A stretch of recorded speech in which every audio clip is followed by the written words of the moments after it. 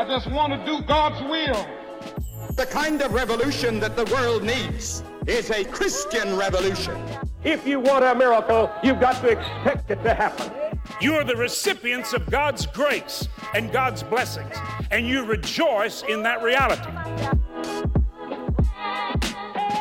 Welcome to Life Today Live. I'm Randy Robinson here, and I have a confession for you.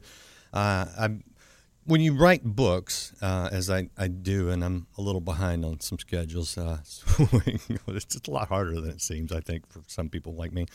But when you write books, I go into it, pretty open. Like, what do I want to write about? And I have all these ideas. I've got like pages of half-baked things. One of the things that I thought several years ago, I was like, I really want to write this book. And it was on the rest of the 12 apostles. We know Matthew, we know John, we know Simon Peter. You get down into some of them, most people cannot even name them. And what happened to them. And so the research I started doing, I thought, man, there's just not a lot on these guys, which is very interesting to me. Why do we not know more about what happened to them? There's a lot of legends. Some of them have multiple graves and things like that. So it's like, what's true? I don't know. Well, I bailed on that one, but fortunately, someone who is a Bible scholar did not bail on that idea and put together a book that I find very, very interesting. It is called The Biographies of Jesus Apostles. Apostles. Looks just like this. It's written by James Allen Moseley. It's available wherever you get books. So if this interests you, you can certainly follow up and get into the details. But we're going to talk about some of that and see what we know, what we don't know, what we think might have happened, but we're not sure. And so appreciate you guys being here. Judy, good to see you. Anyone else watching live out there, you want to be a part of the conversation, jump in the chat if you're on a chat-enabled channel. And again, if you're watching in the replay, we do appreciate your nice comments. I delete the mean ones. James, good to have you on Life Today Live. Well, Randy, thank you for having me. It's really a pleasure to be here. So I kind of presented my problem when I started going down this road. Now, I read several books. Yours was not out yet, but several on, the fate of the apostles. And they were thin books. Where did you even go to start to research this? Well, what happened to me was I was teaching for 10 years an adult theology class, teaching the Bible all the way through. And when I came to the New Testament, I really had to stop cold, because what I found was, as I began with the Gospels, there were apparent discrepancies that I absolutely had to resolve before I could go on and harmonize all the Gospels. And that led into Acts, and that led into the epistles. And one of the things that really was an enriching resource was taking note of all the chronological markers that exist in the Bible. And there are many, many of them, which we normally just bleep over. So when you read the Gospel of John, you see that, they met on the River Jordan, and then the next day, and then there's the wedding of Cana. Well, when you start to string all those things together, facts about the apostles' lives start to jump out, because now you start to realize, okay, this is where they had to be for this event. This is where they had to be for that event. Then these events happened in between. Well, how much geography did they have to cover? Yeah. And who had to be there when they got there? And then suddenly the whole picture, the tapestry of their lives begins to all come together. In addition to that, so in other words, the epistles and the Gospels are more rich in material than I suspected. So when I began to dredge through things, I found that was true. For example, when we use that kind of analysis of the Bible, we find out that there's an early church tradition that Peter founded the church in Rome. Right. Well, if he did that, when could he have done it? Now, when we look at all the places that he has to be, because we can tell that the Bible definitely says he's here, he's there at those times, we realize the only opportunity for him to do that was in the year 43, which is very early.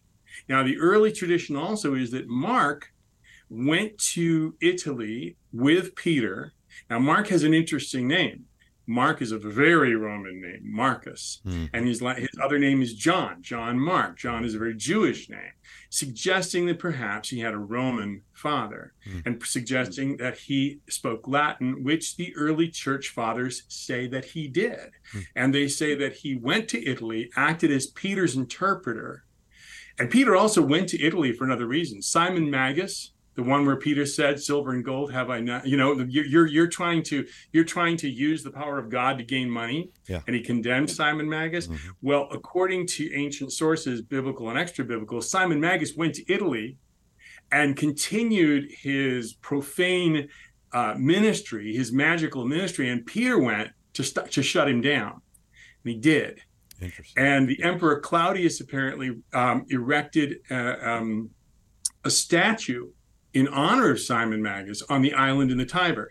But Peter went, defeated Simon Magus, debunked him, founded the church, and when Peter was about to return to Judea, the Italians said, "Please don't leave us without a record." So the early church fathers say that Mark wrote his gospel at that time, and that he didn't record all the events in order, but he recorded them topically, and that Peter himself reviewed Mark's gospel and approved of it. Now, once we know that, there's something else that emerges. If Mark actually wrote the gospel in 43, it was a few years later that he accompanied Paul and Barnabas to Cyprus on the first missionary journey, and then to southern Turkey. And we know that Mark abandoned them. And Paul was angry about it. Did you? But why would he do that? Can we infer anything? Well, probably wasn't because he was scared of the bandit-ridden territory, because he'd already traversed that with Peter a few years before, the year before, in fact. Okay. Maybe it was because he had his gospel. The Holy Spirit designated Barnabas and Paul to go on this journey, but the Holy Spirit didn't designate Mark. And maybe Mark felt, well, hey, guys, here's my gospel. Go with it, run with it, enjoy it on the first missionary journey, but I've got other work to do that the Holy Spirit gave me to do. And the early church fathers also say that he founded the church in Egypt. And once again, when we look at where did he have to be when, it was probably right about that time. So I infer, I can't prove it from scripture, but I infer that it is a reasonable theory that Mark left Paul and Barnabas because he went to found the church in Egypt with his gospel in hand. Interesting. And how much later was that? I thought you said a few hundred years later, but I know you didn't. No, he didn't. So that's the amazing thing. People say, well, the Gospels were written, years afterwards, generations afterwards, by people pretending to be the apostles. No, the evidence all compounds to strongly suggest that Mark wrote it in 43 A.D., a mere 10 years after the resurrection. Interesting. Okay. One question on the book, because we have, sort of the pickup where Jesus calls the 12, and then, we get through the crucifixion, resurrection, the ascension, and into Acts. But doesn't the trail for a lot of them go pretty cold after that? How far do you follow them? Well, if we have evidence in a couple of places. We have evidence in the book of Acts. We have evidence in the epistles. And in the epistles, particularly Paul gives a lot of autobiographical detail, but he also gives some biographical detail, where he says, the other apostles are allowed to travel with their wives, like Barnabas and Peter. So we pick up that clue. Peter's traveling, and he's traveling with his wife. Then the other body of information we have is that written by the early church fathers. Now, we can't always rely on them, but what you find is that when you look at the writings that are closest to the time of Christ, those tend to sound and seem more reliable. When we get into the Middle Ages, there are books about the apostles that get to be very fabulous, and very mythical. So I tend to discount those. But the cool thing about the early fathers, like Hippolytus of Rome and Eusebius and Jerome, is that whenever they refer to the Bible, they tend to be quite accurate.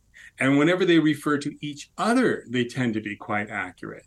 So I give them some credence. Yeah. Do you give much to the writings of Josephus? I'm curious. I do, except that one of the things that I had to deal with Josephus is people use Josephus to prove that the Bible is in error, but they shouldn't do it. They should use the Bible to prove that Josephus has errors. For example, Josephus, who lived very close to the reign of the Emperor Tiberius, actually gives 3 different lengths to the reign of Tiberius in his own works. So he contains contradictions.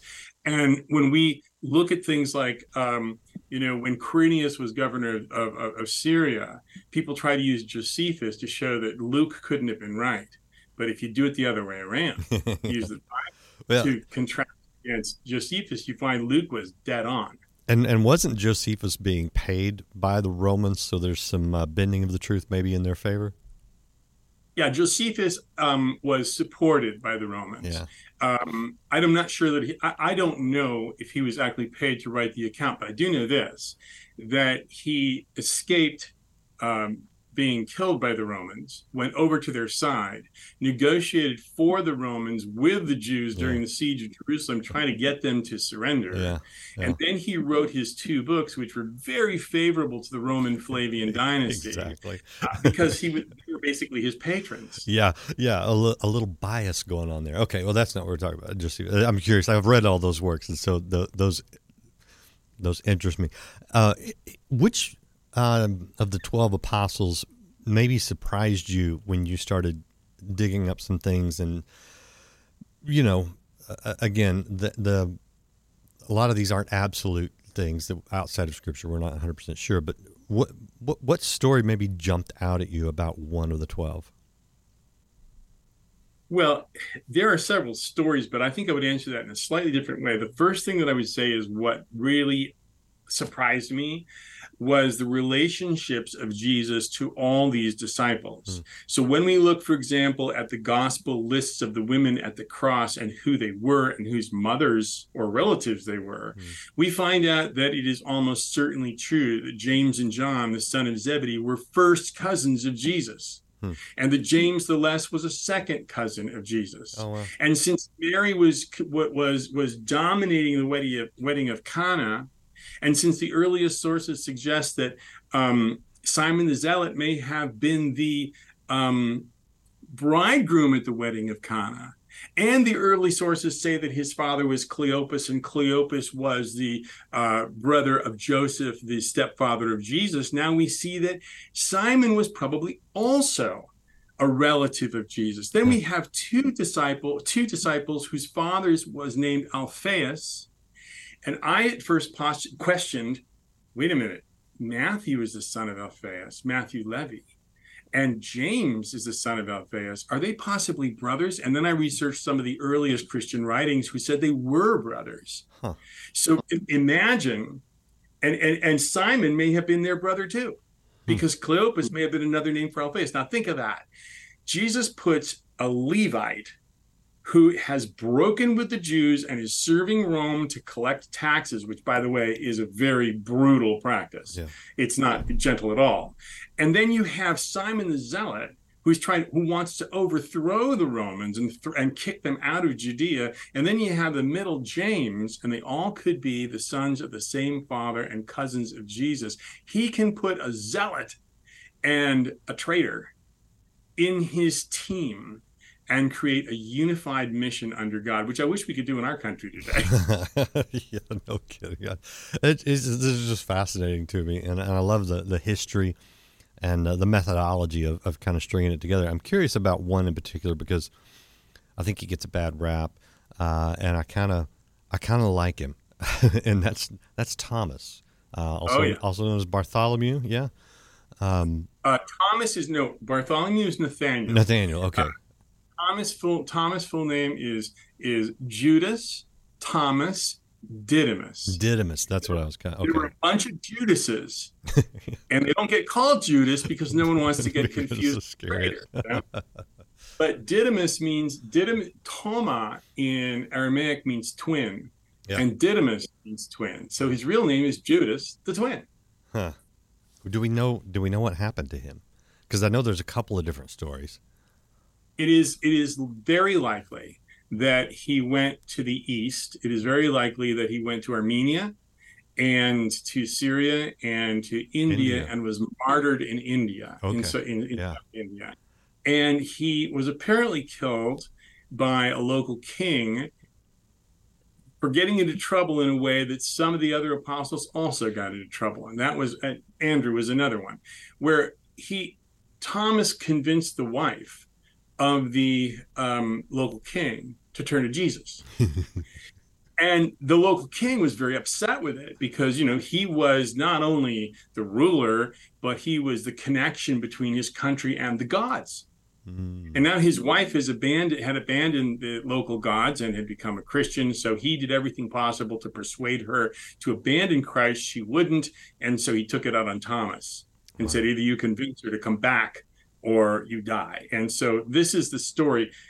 I wouldn't put the imprimatur of scripture on that. Sure. Because it's an early story, but it is early enough, and there are enough of them that say the same thing that kind of suggests it's probably true. And if I remember correctly, there are still some things in India referencing him, some maybe churches or graves or something. I mean, so we still see some evidence that if it wasn't true, there was some influence there.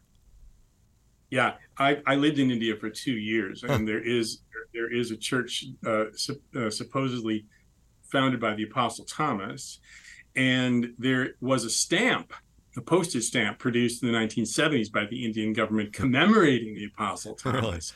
Really? And when the Portuguese first sailed to the east in the 16th century, they were delighted on the Malabar coast to discover colonies of Christians, but then they were horrified, founded by the Apostle Thomas himself, but then they were horrified when they discovered that these heretics had never heard of the Pope. Oh, that's a whole other discussion. And I know a lot of the stories, at least, whether true or not, at least some places you can run down, come from a lot of the early Catholic Church fathers. So, I mean, it's an interesting thing. All right, I want to show people a couple things. This is the book, The Biography of Jesus Apostles by James Moseley, and this is the website for the Bible History Guy. That's James, the Bible History Guy. So if you're into this like I am, I love this kind of stuff. I can go through this all day long. It's just fun, and I don't ever fear history or archaeology, things like that, because I am 100% confident that the more we learn about the history and about the archaeology, and granted, the scientific process is one of guesses that you have to prove wrong. That's the scientific method. I postulate a theory, prove it wrong. There's going to be some wrong theories out there. That's the necessity of science. But I'm not afraid of running down these things because I think we just get closer and closer to the truth, and I think the truth is rock solid. So I think Christians could be the most fearless people in the areas of science, and when it comes to digging things up out of the earth and researching history, I think we get closer to the truth. You just have to hold them loosely, these theories loosely. And as James says, start with the Bible. Have you found any error in Scripture, James? Let me ask you that. No, I haven't. And I started out as a non-Christian. I was not an atheist, but I was a non-Christian, and I attempted to find the truth in pretty much every other major religion. Really? I studied it very deeply. I read the Quran, where I probably know it better than most Muslims know it. The problem was with other religions, I found that it was like picking up a telephone, and not only was God not on the other end of the phone, there wasn't even a dial tone. So I finally, out of frustration, turned to the court of last resort, went to a church, heard an altar call, and if I had been God, I would have been just put off by the kind of prayer that I prayed, because it wasn't really awfully repentant or worthy. Now, this comes from a person right now. I can get into tears thinking about my salvation right now. But at that time, I was sitting in the church and I said, well, God, if you're out there and this guy is right, that I just have to walk to the altar and accept Jesus into my life, I'm kind of open.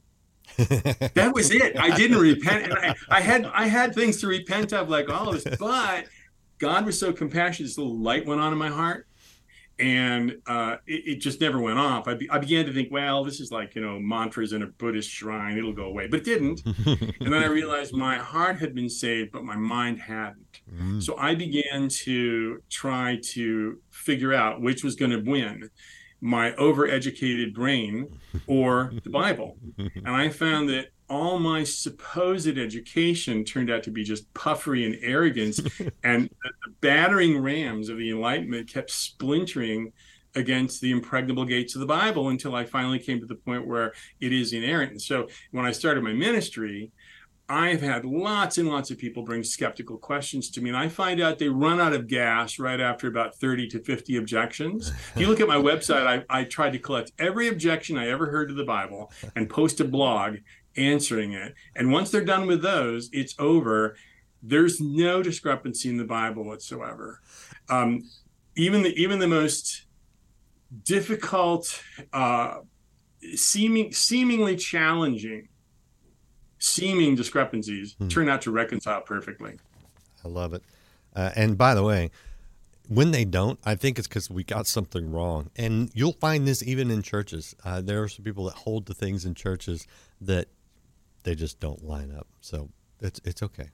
Just keep going down that path. I love that God did that in you because the people, some of the most stubborn, hardest to reach people are the people that are smart, and I think he does this, and God does this so that you can reach people like you.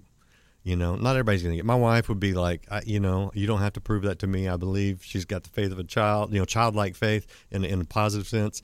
But me, I'm the guy that has to figure everything out, that wants answers to the questions, and so I'm thankful for people like you that walk that same path. I do. You mentioned something about your education all being puffery, and that reminds me of another guy who called himself an apostle, who was not one of the 12, and that's Paul. In your book, do you follow Paul, or do you stick to the original 12 or 13? Not only do I follow Paul, I think it's very, very important to follow Paul because of what a significant outgrowth he is in the apostolic ministry. But not only do that, I give biographies of all the major figures in the New Testament, including all the gospel authors, Joseph, Barnabas, Titus, Timothy, and so on. Nice. And I also I have a little section where I mention every named person in the New Testament and everything we know about that person. So if you run across Trophimus or Tychicus and you wonder, where did he come from? Right. You can go to that section, you can find every reference. But Paul is intriguing in many. Obviously, we all know he's intriguing, but he's intriguing in ways that I had not suspected. So I remember reading a book by some scholar whose name I forget, who said that the intertwining of the details of Paul's early life are so disjointed and confusing in the Bible that it is impossible to put together a coherent biography of Paul. Well, I always say that conclusions are where a lot of people end up when they get tired of thinking. And so if you take the evidence, if you dredge through the Bible and take the evidence in all the writings, the epistles of even Peter and others, and you take those and you take Acts and you take Paul's writings and you put them all together. And what I would do, by the way, my method would be this. Whenever I was studying something, I would take every scrap of scripture that I could find that pertained to what I was studying, put it in a Microsoft Word document, create a table, put them all side by side, look at the Greek, figure out, are there any discrepancies? Are there any things that emerge that I didn't suspect before? For example, Paul gives 3 accounts of his conversion. And a lot of scholars will say, well, like Bart Ehrman, skeptics will say, well, that proves that the Bible has errors in it. But when you lay them all, when you interlace those 3, you find there's no contradiction. Paul has simply observed his own conversion from slightly different angles and amplified or emphasized different things depending on his audience. You have to do that. I mean, like the Emperor Charles V said, I speak Spanish to God, French to men, Italian to women, and German to my horse. He understood that you have to modify what you're saying and how you're saying it according to your audience. And Paul did that. Yeah. But when we look at all the evidence of Paul's life and we don't get tired of seeking or thinking, so we end up with the right conclusion, we find that Paul's story is quite amazing. Yeah. He came to, people say it's Saul of Tarsus. He was born in Tarsus. He was not born in Tarsus. He did not born in Tarsus. He was born in Galilee. And his father, in the year when he was about 5 years old, when the Romans overtook Galilee, was so put off by that he moved the family to Tarsus and started a tent-making business there, which is a little odd because his father was a Roman citizen, so you would have thought that for some reason he would have been a top dog in Galilee when the Romans came, but we don't know why. He just didn't. He left. And when Paul says that he was brought up in Tarsus, that's what he means. He was brought up. He wasn't born there. He came out of, in the Greek word. Yeah. So he came to Jerusalem. But another thing when we look at chronology, when did he come to Jerusalem? Well, you have a lot of scholarly books out there saying he came a lot later than he probably did, or a lot earlier than he probably did. Some people say that he came as a very young man. Well, think about that. If Paul had come as a very young man, and if Paul was just probably about 5 years younger than Jesus, wouldn't his ardent curiosity or his passionate responses to theological challenges have had him pop up in history during Jesus' ministry? Probably, yeah. With all those arguments with the Jewish elite? So it is almost certain that Paul arrived in Jerusalem shortly after the ascension. And he began his studies then, because then when we look at the other things, he's got to be at the Council of Jerusalem in 49, because Acts says he was there. He was one of the main presenters. We know that he's got to have already gone on his first missionary journey. We can look at how long it takes. What I would do is I would go to Google Maps and I would say, okay, he's going from Antioch to Derbe. How long does it take to walk that? Yeah. And there's a great resource online, Casson's Sailing Times of Ancient Ships. So you're sailing from Antioch to Cyprus, or from Cyprus to southern Turkey. You can tell how long it takes to get to all these places. So you string it all together and you realize, okay, that's how long the first missionary had to take. Maybe a day or two off, but there it is. So now you realize that what Paul did was he went to Damascus.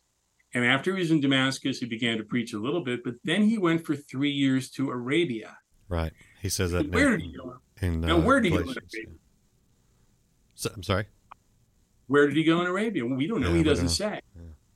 But would it be too crazy to think that he went to the mountain of God? That he went to the same place Elijah went to? And he spent the same place Jesus probably went to when he went into the wilderness? I mean, maybe, I don't know for sure, but that's possible. But anyway, he spent 3 years there. He came back to Damascus, began preaching again. The Jews went nuts. He's back again. The guy who was supposed to be arresting Christians. Yeah. They threatened to kill him. King Aretas, the king of Syria, who is the ethnarch of the Jews, he tries to kill him. Say, let him down out of the wall in a basket. He escapes to Jerusalem. He comes to Jerusalem. He meets Peter and one other disciple for 15 days. And he says that he only does it for 15 days because later on he claims, I didn't learn about Jesus from them. Right. I met them and they affirmed that I had met Jesus directly. Yeah. So then he goes, he's in trouble again. So not for the first time. They scoot him out of Jerusalem to Caesarea and then to Tarsus. Same time he's in Caesarea, Peter is in Caesarea, converting Cornelius, the Roman centurion, and his family. Now, can you imagine being Paul, and you've been converted now for over 3 years, and Jesus said, hey, I'm going to make you the apostle to the Gentiles. Well, how come no one will listen to me? How come I don't have a ministry? I'm in Caesarea. You could have used me, Lord. What'd you have to send Peter here to do this for? But he did. And he stayed now 6 years in Tarsus. So now he's 9 years after his conversion, sitting there making tents. He's got to be wondering to himself, what's going on? When is God going to use me? When Barnabas shows up from Antioch and says, we need you in the church. Yeah.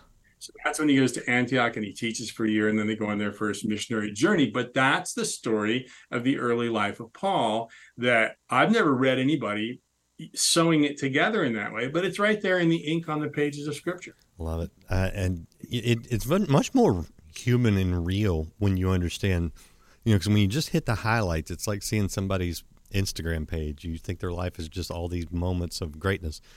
But there was a lot of very real stuff in there for them, and I love that. And by the way, if you're watching now, you know why I didn't go down this path. It's a lot of work, and James has done the work. And wow, what a cool book! I didn't actually get this one from the publicist, James, so I'm gonna have to go buy it because I got to run these down. This just gets me. I have one last question for you, and then I do have to run. We have some broadcast shows to do, but how did such a small group of individuals change the world? Well, the thing of it is that the Holy Spirit was energizing them, and that's a power that it's impossible to underestimate. But when you think about the methods that they used, what they did was they approached Jewish communities. Now, in Jerusalem, the Jews had been dispersed several times in their history, all throughout what was then the Roman and the Persian world. So they went to these synagogues and they preached in the synagogues. But don't forget, the synagogues were not just little local places that didn't move around, because if you remember, on the day of Pentecost, when Peter preached, there were Jews from as far away as Rome and North Africa and Persia and the Black Sea, all in Jerusalem. Why? Because they had 4 major pilgrimages a year, and everyone who could afford to do it came all the way from all across the world to Jerusalem. Well, those people heard the message of the church, and supposedly they were converted, because apparently 3,000 were, and they went back to Rome. And that's probably why Peter went to Rome, is they probably sent a message and saying, come tell us more. So they kept going to these synagogues, and it was a two-way street. They'd go to the synagogues. Some people in the synagogues would hate them and stone them and all that. Some people in the synagogues would embrace them and become the first Jewish Christians. And then those people would make the pilgrimages back to Jerusalem. And when they did that, what happened along the road? They met people from all the other synagogues along the road. So I believe the Holy Spirit was using the Jewish network throughout the world, not only to invigorate the growth of the church in the Jewish community, but to use the Jewish community to touch all the communities in which they were embedded. Remember, in the Roman Empire, the Jews represented 10% of the total population. They're not anywhere near that percent of the total population in any country today except for Israel. And also interesting, if you understand the Old Testament, how God used what was the result of the Israelites' sin in the diaspora and being conquered, being dispersed in all these places. He used that to spread the gospel, fulfilling his promise of the Messiah first to the Jew, then to the Gentile. Very cool. Well, think one thing about this. Think about Paul was persecuting the church. And we read in Acts that because his persecution was so severe, that all except for the apostles scattered out of Jerusalem. But as they scattered, it also said they were spreading the word all along the way. So Paul, thinking that he was going to crush this movement, actually caused it to explode, which is probably why he wanted to go to Syria. He said, let me go north to Damascus and cut this off at the pass. Oh. This is so cool. I love how it brings the scripture alive, and wonderful work. All right, I got to let you go, James. Is there anything I missed? Anything you want to mention before I let you go? I know you've got some fiction books out there too. If you got one quick second, I want to follow up on Thomas. You said Thomas gets a bad rap. When Thomas asked to put his hands in Jesus' wounds, he didn't ask for anything different than what the other apostles had asked for 7 days earlier. That's exactly right. He didn't show any more doubt. And he was the one apostle who, when Jesus was making his final trip to Jerusalem, he said, let's go with him, even if we have to die. Well, let's go die with it. See, I love Thomas because I'm the guy that I got to see it. I got to see it for myself. That's always been, my attitude. And the beauty is Jesus says, come, see, touch. And then that's when you believe. And there's no doubt in that. I mean, and you're all right. Enough. This is so much fun. Thank you again. I appreciate it. Appreciate your time and expertise. We'll have to talk again because I know there's a lot more we could cover. But thank you for being with us today. Thank you, Randy. Appreciate you guys out there. Do check out the Biographies of Jesus Apostles and Ambassadors in Chains. We didn't get to talk about this. You're going to pick up the book and find out more about that. But this is fun. I love this, and so I think you'll enjoy it too. This is the BibleHistoryGuy.com, the website where you can take your challenges to someone who's already thought through them and learn some interesting things about Scripture. Appreciate you guys being here. Hit that share or like button, and we'll see you again next time here. You need to know what God's book says. On Life Today Live. It's God's word, brother. It's food, spiritual. It's God's word.